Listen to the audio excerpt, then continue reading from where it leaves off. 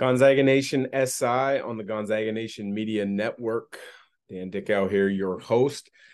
A quick recap on some things in the world of the NBA in regards to Gonzaga players. It's absolutely unbelievable when you see the list of players from Gonzaga in recent years that are playing in the NBA. I mean, you're starting to see Gonzaga rivaling Duke, North Carolina, UCLA, Kansas, Kentucky for the amount of players in the NBA. And it's pretty darn impressive because years ago, if there was one or two guys in the NBA at a time, Zag fans would get excited. Zag players, former players would be tracking that one player, really pulling for them. But the fact that the Gonzaga has really started to make an imprint into the NBA is awesome to see. Obviously, Chet, the number 2 pick in the draft this past season. He had a post on social media the other day. I believe it was yesterday on Wednesday, September 14th. One day closer to hooping is essentially what it said. And I thought that was perfectly put for a player in his position with all the expectations that have been placed on him and then the disappointment. And I would imagine the frustration on his end where, he gets injured this summer playing in the Seattle Pro-Am. He starts probably hearing a lot of the whispers and people talking about, well, we knew he was too small, he was frail. I've said from the start, I didn't buy that observation. I don't think that fits because you have to look at so many different factors. But the fact that he is hurt, he did have to have surgery. Now there's a long road back with rehab, with watching and understanding and now learning the NBA game, that you can be down and disappointed and frustrated at times. That's human nature. That's possible. But for the fact that he put it so perfectly that he's one day closer to hooping means that his mind, I believe, is in the right mind frame. I think that's a great outlook. Excited to kind of see the progress of him and watch him start his NBA career a year later than a lot of people expect. And then to be fully honest, it's probably 2 years later than it should have. Yes, I love the fact that he came to Gonzaga, but I do think that players should be able to skip college altogether and go straight to the NBA. Obviously the NBA changed that route, that path years ago when some young guys struggled with it, both on and off the court. But I think what you've seen in the last 15, 20 years is players become more mature early. The truly great ones, like Apollo Banchero, a Chet Holmgren.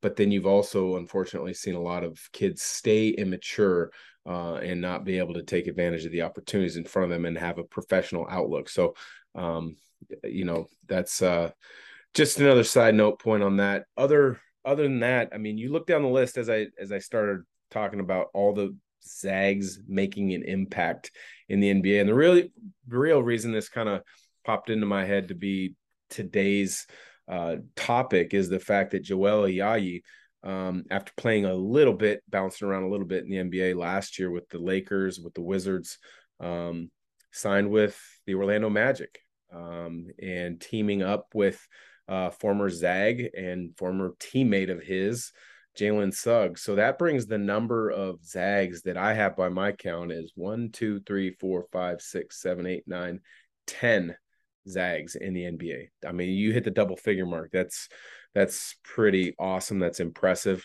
You look at this year's roster, there's a number of players that have potential to be in the NBA in the coming years. So I think that list, that number is just going to grow. The guys that Gonzaga is involved with the recruiting is going to allow them to be in the mix with high level guys that are also going to keep that tradition of Zags and the pros going. But, we talked about Chet, Suggs, and Ayayi teammates with Orlando now.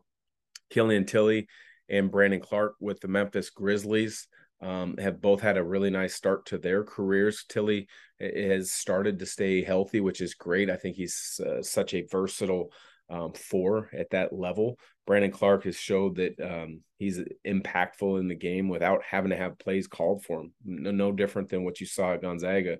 He's averaging around 10 points a game already for his career. So he's in line for a nice contract extension.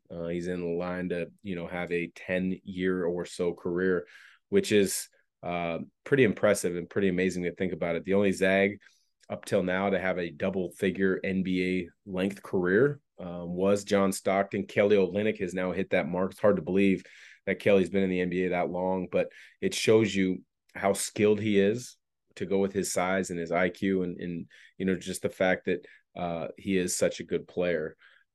Then you got the two teammates in Washington with the Wizards, and that's Rui and Corey Kispert. So cool to see two teams in the NBA having teammates or being teammates. You got Tilly and Clark, I just mentioned, with the Grizzlies, and then with the Wizards, Rui, I think is primed for a borderline all-star season. I think he's that talented.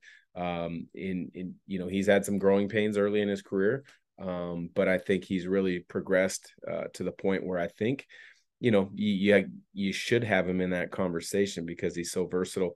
The one thing with Washington, though, is, you got Bradley Beal as your wing at the 2. Hachimura is typically your 3, occasionally at the 4. Bradley Beal is going to be your focal point scorer, which is obviously he's one of the best scorers there is in the game right now.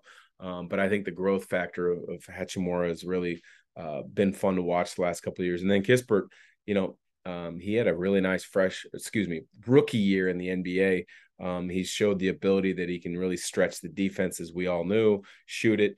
And he's added, off the dribble package and playmaking abilities when it's presented them to him. He's never out there searching for it, but he can make those plays and make the right reads when presented. Domas Sabonis, he's an all-star. The only all-star outside of John Stockton coming from Gonzaga. He's now with the Kings after being with the Pacers for a few years.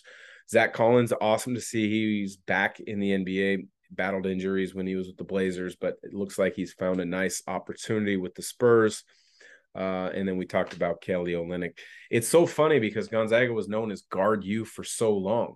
And when you look at it, Suggs is a point guard. Ayayi kind of is a combo blend.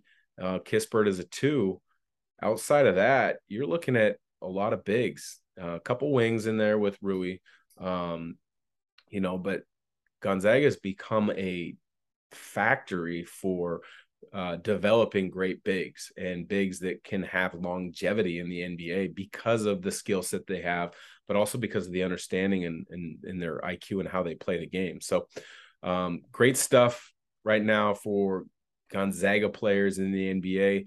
I don't expect that trend to fall off anytime soon when you look at this year's roster.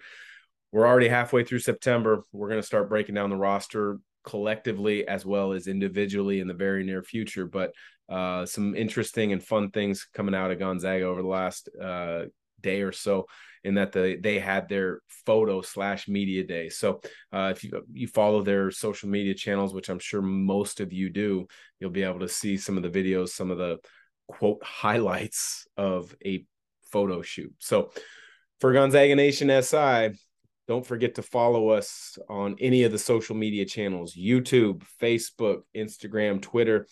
And I think we have a TikTok now, though. Don't ask me about TikTok because I'm not on it. Don't know how to handle it, but we've got a crew that does. So take care. Have a great one. And we'll catch up real soon.